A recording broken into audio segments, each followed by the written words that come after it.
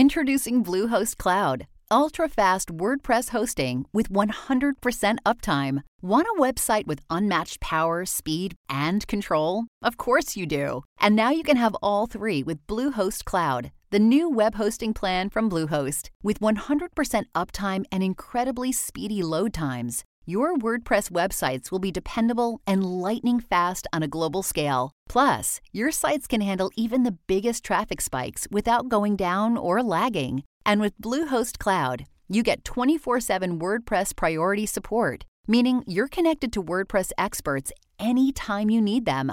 Not to mention, you automatically get daily backups and world-class security. So, what are you waiting for? Get Bluehost Cloud today by visiting Bluehost.com. That's Bluehost.com. The Raven.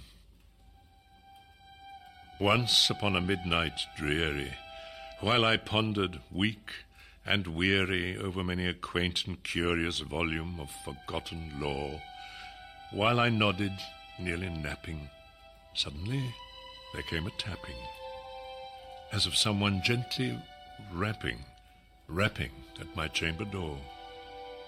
"'Tis some visitor," I muttered, tapping at my chamber door. Only this, and nothing more. The death of Edgar Allan Poe was as mysterious as the stories he wrote.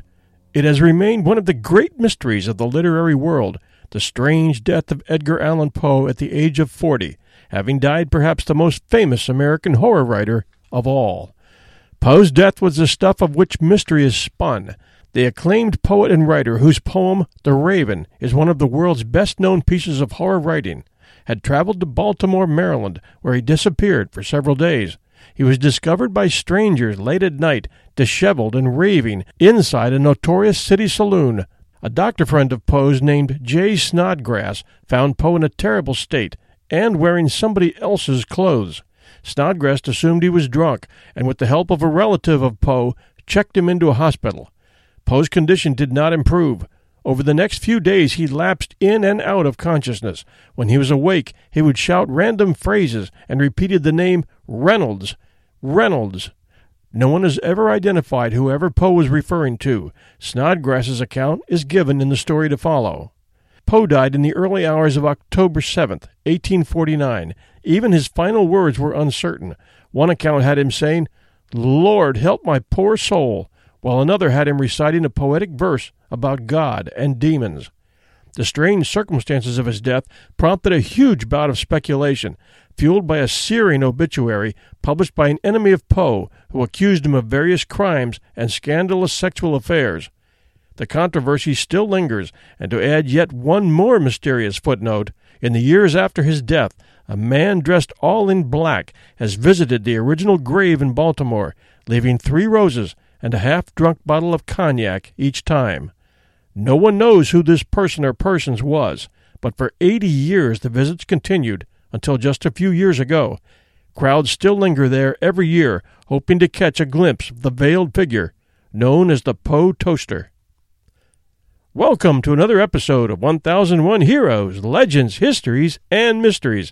This one from our Mysteries series is titled The Mysterious Death of Edgar Allan Poe, and this episode has been remade from an earlier episode to which we have added quite a bit, including the legend of the mysterious Poe Toaster, for your enjoyment. And now, our story.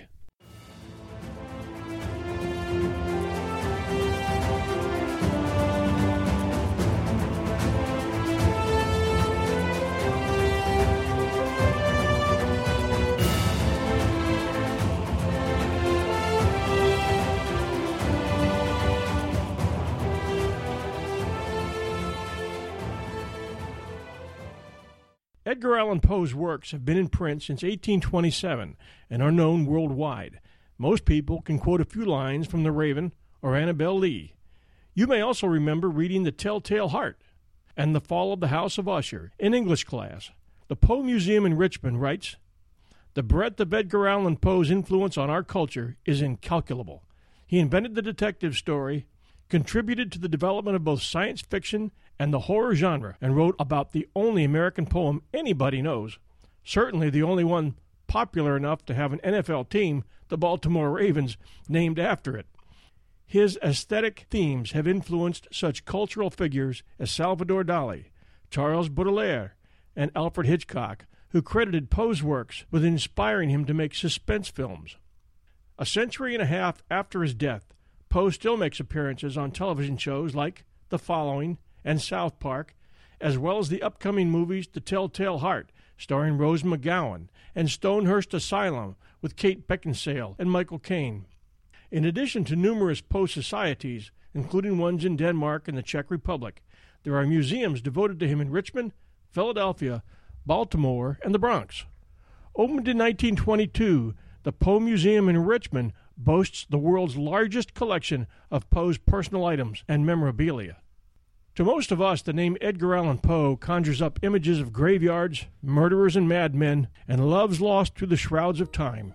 Some are tales of terror, and others contain haunting poetry. He is also considered by many to be the father of the modern-day detective story. On September 27, 1849, what was to be Poe's last day in Richmond, he was showing serious flu symptoms, and his fiancée Elmira Royster Shelton warned him not to travel and talked him into seeing his doctor, which he did. His doctor also advised against the trip. Keep in mind at this early point of the story that his doctor, only a year previously, thinking that Poe had a possible lesion near his brain which would set off serious reactions, had advised Poe to stop all alcohol consumption. Poe had earned a bad reputation while living in Baltimore for his bouts with alcohol and left few friends or supportive relatives behind. Poe was staying at the Swan Hotel in Richmond and apparently spent a few last hours with friends before leaving with them to catch a midnight boat which would begin his trip to Philadelphia via Baltimore. When Poe reached Baltimore, he immediately dropped out of sight. He was found in Baltimore on October 3rd by a print setter named Joseph W. Walker inside Ryan's 4th Ward Poles on Lombard Street near High Street in the Fells Point area, wearing clothes that did not fit him well and appearing very drunk and in the company of strangers. And this is where the mystery of his death begins. Poe was always a neatly dressed man. He preferred the company of men of his stature and position in society, as was the way of gentlemen in those times, and had developed, in the opinions of some, a total aversion to alcohol. Walker sent a fast notice requesting help from a close friend of Poe named Joseph E. Snodgrass, who lived nearby. Walker had recognized Poe and knew Snodgrass to be Poe's friend. Snodgrass was a teacher, editor, and fellow writer and critic, and Poe had known him while living in Baltimore, and had recently written him on a number of occasions, the last letter asking him why he had not returned correspondence and asking for a positive mention in his next articles or critiques. It is possible that Poe was stopping in Baltimore to see his friend Snodgrass when he was sidetracked. Walker's letter for help read, "Dear Sir, there is a gentleman, rather the worse for wear, at Ryan's 4th Ward Poles, who goes under the cognomen of Edgar A. Poe, and who appears in great distress, and he says he is acquainted with you, and I assure you he is in need of immediate assistance. Yours in haste, Joseph W. Walker." Snodgrass was notified immediately and appeared in the barroom turned polling place, locating Poe, who looked to be in a state of total drunkenness. Wanting to remove Poe from the crowd of people in the bar area, Snodgrass arranged for a room upstairs and was immediately confronted with Edgar Allan Poe's uncle Henry Herring, who suggested that Poe be taken to a hospital rather than brought upstairs. Herring confided in Snodgrass at that time that he had seen Poe in drunken states before during the years that he lived in Baltimore, and that Washington University Hospital on Broadway would be a best solution. He and Walker carried Poe to a hack and drove him to the hospital. Having been found unresponsive, Poe was initially presumed to have been suffering from an alcoholic spree and assigned to a room in the tower where special cases were placed to avoid disturbing the other patients. In later years, Dr. John J. Moran, the attending physician, claimed that he came to think that Poe had not been drinking. Poe died on October 7, 1848, after suffering for 4 days with only brief moments of clarity. Near his death, he cried out, "Reynolds!" more than once. In Poe's distressed state, he made reference to a wife in Richmond. He may have been delusional, thinking that his wife Virginia was still alive, or he may have been referring to Sarah Elmira Royster, to whom he had recently proposed. He did not know what happened to his trunk of belongings, which, it transpired, had been handed to a porter at the Baltimore station. A second trunk had been left behind at the Swan Hotel in Richmond. Moran reported that Poe's final words were, "Lord, help my poor soul," before dying on October 7th. The final diagnosis was phrenitis, or swelling of the brain. A number of theories have been brought forth as to the mysterious events surrounding Poe's death: his disappearance in Baltimore, his being found in a drunken, near-delirious state with a group of strangers, his missing luggage, and the fact that he was dressed in someone else's clothes, with none of his personal effects, other than his cane, present. One popular theory was that he was cooped.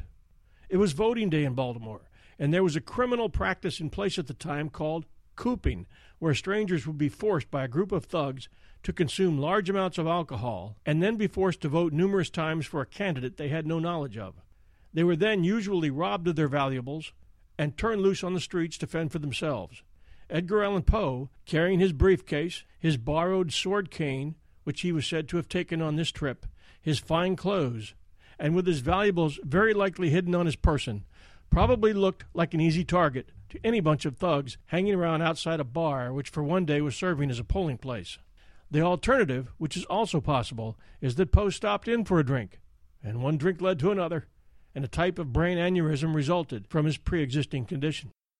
Other theories ranging from murder to rabies to death from the flu abound, but the strongest theories revolve around alcohol and the possibility that he was a victim of cooping, which would explain why he was wearing someone else's clothing, his having been stolen. In the years after Poe's untimely death, Dr. Snodgrass wrote an article for Beatles Monthly entitled The Facts of Poe's Death and Burial in May of 1867 for the purpose of settling what had become a swirling controversy as to the real cause of Poe's death. At the core of the controversy was an article titled Memoir, which was posted in a New York newspaper written almost immediately after Poe's death by a fellow writer from Baltimore named Rufus Griswold, whom Poe had constantly criticized. Griswold was out to defame Poe, which he accomplished in the long run, but for the immediate future it only served to spur sales of Poe's books. The article seriously defamed Poe, calling him a drug-addled, drunken, womanizing madman with no friends. Griswold then signed the article under a false name, and all this while Griswold was fighting with Poe's sister in Baltimore for possession of the trunk that Poe had brought to Baltimore for his travels. Here is Snodgrass's article, which took him 18 years from the date of Poe's death to write.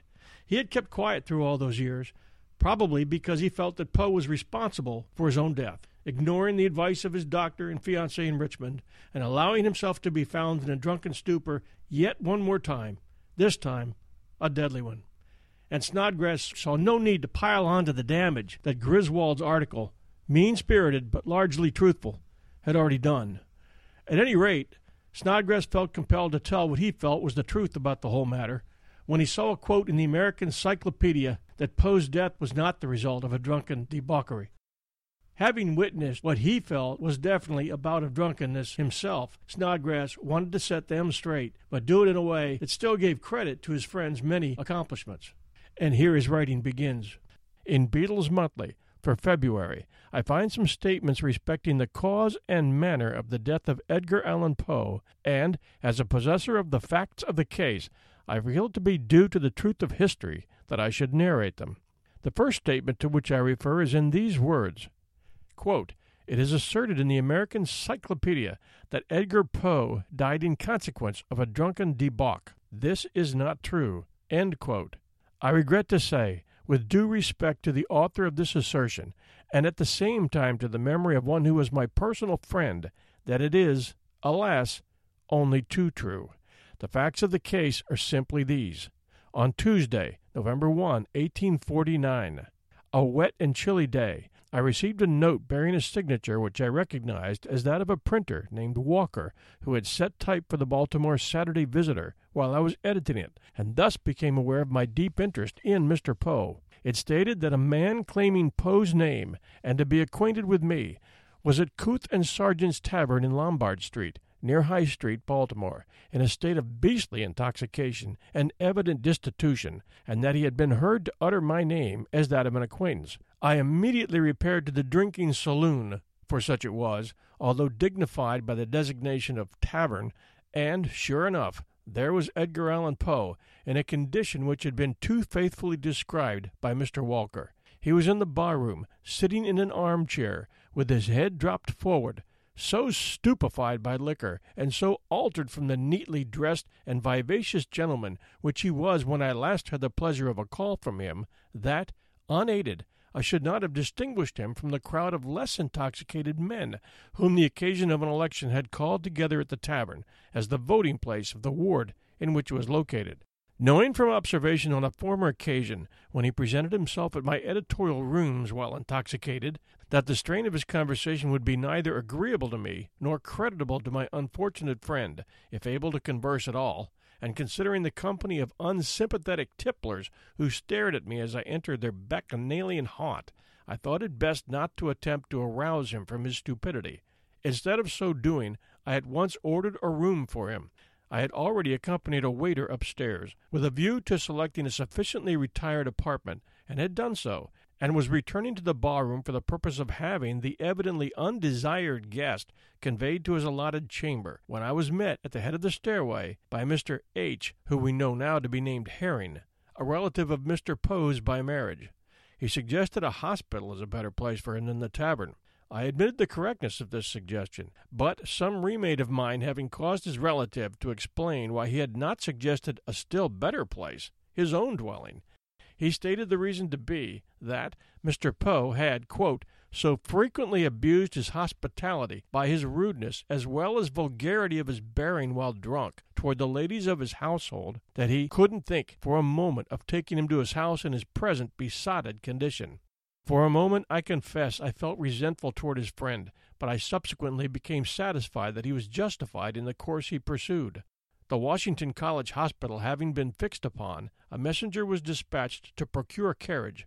While awaiting its arrival, I had an opportunity to observe, more closely than I had taken time to do previously, the condition and apparel of the strangely metamorphosed being in the ballroom, who wore a name which was a synonym for genius, the first glance at whose tout ensemble was well calculated to recall Poe's own so frequently hinted doctrine of the metempsychosis.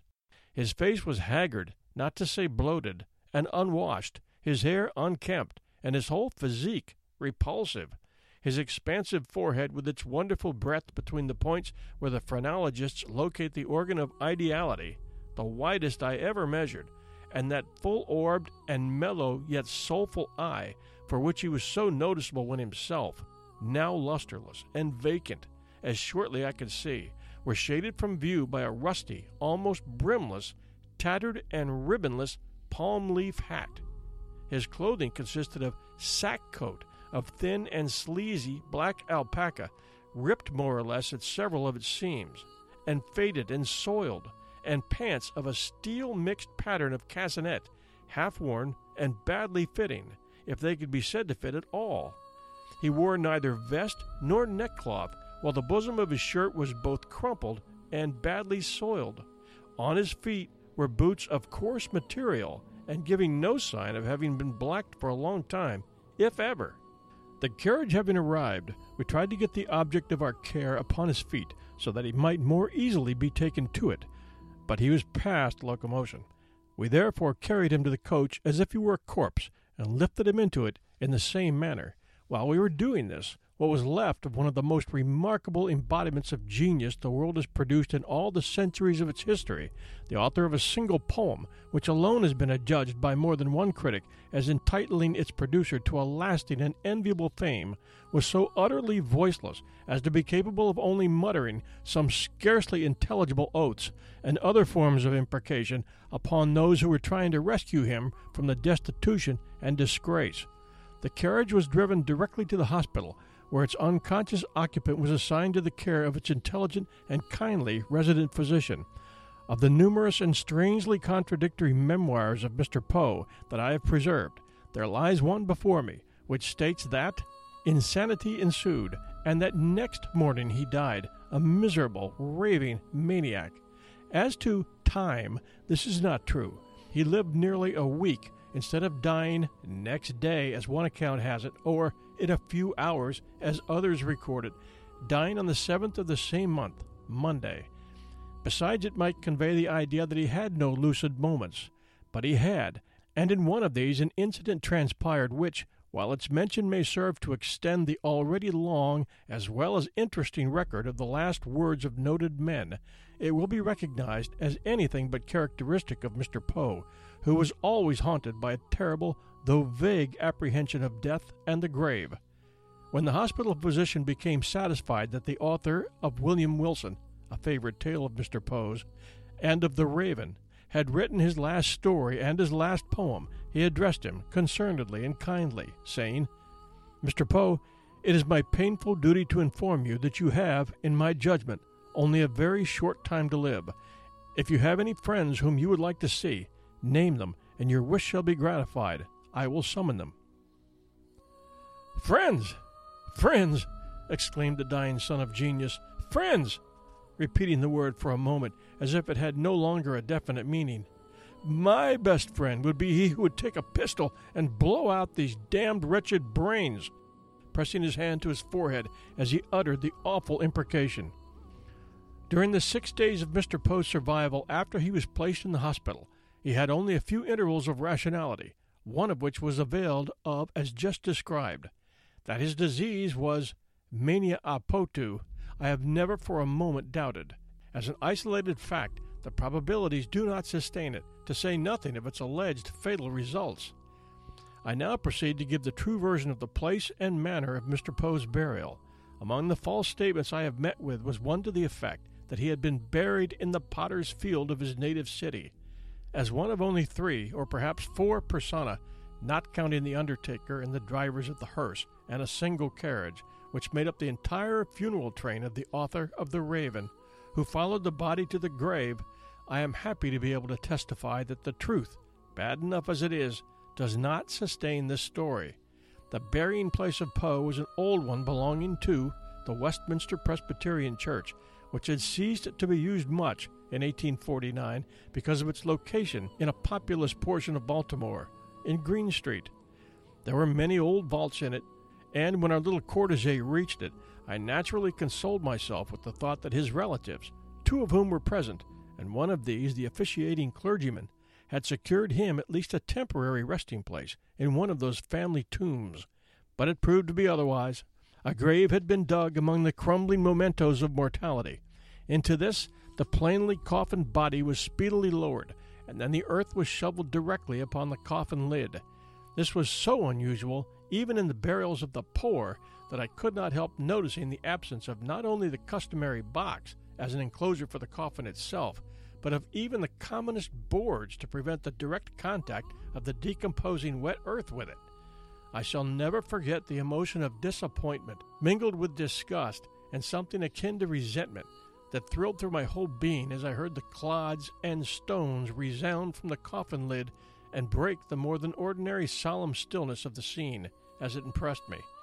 It seemed as if heartlessness, too often found directing the funeral rites of the poor and forsaken ones of earth, had suddenly become personified into a malign goddess, and that she had ordered those awfully discordant sounds as best befitting her own unearthly mood. At the head and foot of the grave, a piece of common undressed pine board, as unlettered as unsuited, was placed. In quotes, it read, "Only this, and nothing more." Nor has any more befitting head or footpiece ever been substituted for the ones I have described, although there has been much talk about rescuing the retrains of the author of The Raven from their obscurity, and building a monument worthy of his genius. Recently, a Poe Monument Association has been started in Baltimore, and some well-intended but rather spasmodic efforts have been made, through lectures or concerts, to raise the funds necessary to build the proposed memento, but I believe with very inconsiderable results. But it is hoped that Beatles Monthly will prove to have furnished a channel of influence upon the public mind, not only in the most concerned city of Baltimore, the birthplace as well as the death and burial place of Poe, through which a fresh stimulus shall be applied more widely and successfully than heretofore, resulting in the erection of the proposed monument at no very distant day. Signed, J.E. Snodgrass, M.D. Chris Sempter, curator of the Poe Museum in Richmond, Virginia, summed it up with these words: Poe's death, shrouded in mystery, seems ripped directly from the pages of one of his own works. He had spent years crafting a careful image of a man inspired by adventure and fascinated with enigmas. A poet, a detective, an author, a world traveler who fought in the Greek War of Independence and was held prisoner in Russia. But though his death certificate listed the cause of death as phrenitis, or swelling of the brain, the mysterious circumstances surrounding his death have led many to speculate about the true cause of Poe's demise. Maybe it's fitting that since he invented the detective story, he left us with a real-life mystery. We've had some fans of the show write in and ask us to tell the strange story of the Poe toaster, and here's what we know. For almost 80 years, every January 19th, a mysterious figure clad in black paid an annual tribute to the original site of Poe's grave. The shadowy figure, who has come to be known as the Poe toaster, would pour himself a glass of cognac and raise a toast to Poe's memory, then vanish into the night, leaving 3 roses in a distinctive arrangement, and the unfinished bottle of cognac. Onlookers have gathered annually in hopes of catching a glimpse of the Poe toaster, who has only been photographed once in the 30s. 80 years, you ask? A long time for one person to be making the strange pilgrimage. It is suspected that the toaster has shared his yearly visit with a son, who carried the tradition on until 2010, the first year he failed to show up. With the media lights and a crowd of hopeful onlookers ready to tackle him, as they did in 2006, it's no wonder that the Poe toaster has given up. Tonight marks the 203rd anniversary of Edgar Allan Poe's birthday. For decades, a mystery man in black has marked the occasion with a visit to Poe's grave. 11 News reporter Kerry Cavanaugh is live downtown on what that tradition could mean, and it could be coming to an end very soon. Kerry?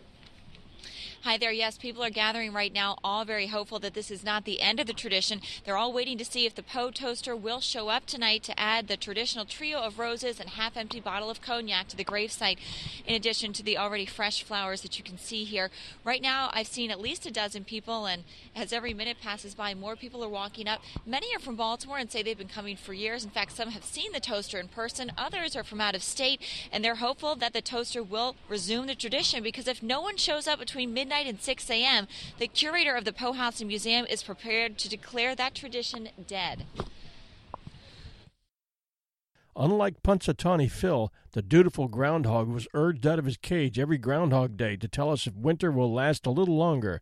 The Poe toaster apparently desires to be left alone. So remember, January 19th, Baltimore. Bring a net and a bottle of cognac, and who knows, you might be the lucky one to nab the toaster if he makes another run at the gravestone.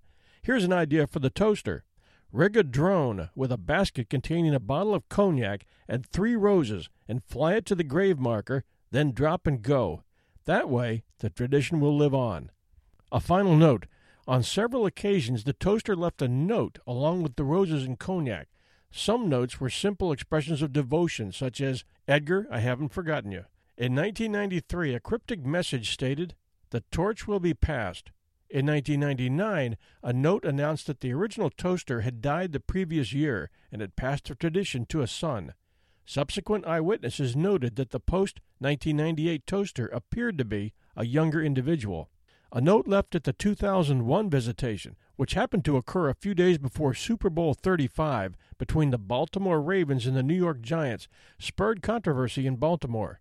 It read, "The New York Giants, darkness and decay, and the Big Blue hold dominion over all. The Baltimore Ravens, 1,000 injuries they will suffer. Edgar Allan Poe, evermore." End quote. Never before had the toaster commented on sports or other current events, nor could anyone explain the negative reference to Baltimore's football team, whose nickname was inspired by the Raven, Poe's most famous poem. The prophecy, a play on the last line of The Masque of the Red Death, "And darkness and decay and the Red Death held illimitable dominion over all," proved inaccurate, as Baltimore won the game 34-7. The toaster's 2004 note was apparently critical of France's opposition to the war in Iraq. Quote, "The sacred memory of Poe and his final resting place is no place for French cognac. With great resistance, but for respect for family tradition, the cognac is placed. The memory of Poe shall live evermore." End quote. Jeff Jerome, former curator of the Poe House and Museum, has suggested that the 2001 and 2004 notes may have reflected an unwillingness of the son or sons to take the tradition as seriously as had the father. A final note, left sometime between 2005 and 2008, was so dismaying, Jerome said, that he decided to fib and announced that no note had been left. He declined to reveal its contents. Other than that, it was a hint, in hindsight, that an end to the tradition was imminent. The following song, Annabel Lee, taken from Edgar Allan Poe's poem of the same name, is performed by Monica Gill, G-I-L, and available at YouTube.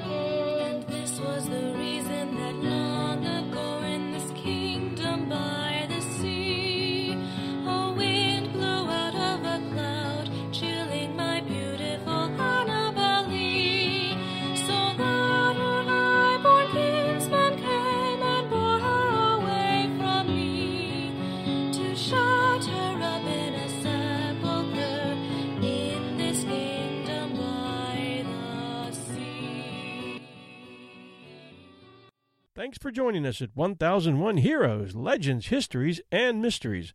1001 Heroes is enjoyed worldwide and can be found at all podcatcher sites like iTunes, Stitcher, and Podbay.fm, as well as our website at 1001storiespodcast.com. Or you can chime in and tell us you're the real Poe Toaster at facebook.com/1001 Heroes, Heroes. Please take a moment to visit us at patreon.com. That's Patreon. Patreon.com/1001 Heroes and pledge a few dollars a month to keep our show going. That's Patreon.com/1001 Heroes. We appreciate your support. We also appreciate your sharing our show with others. That's how we grow. And we now have a second show called 1001 Classic Short Stories and Tales. Just search iTunes or any other one for 1001 Classic, and you'll find it. Or go to our website at 1001storiespodcast.com and look for the Classic link at the upper right. This is your host and storyteller, John Hagedorn, and this is our story.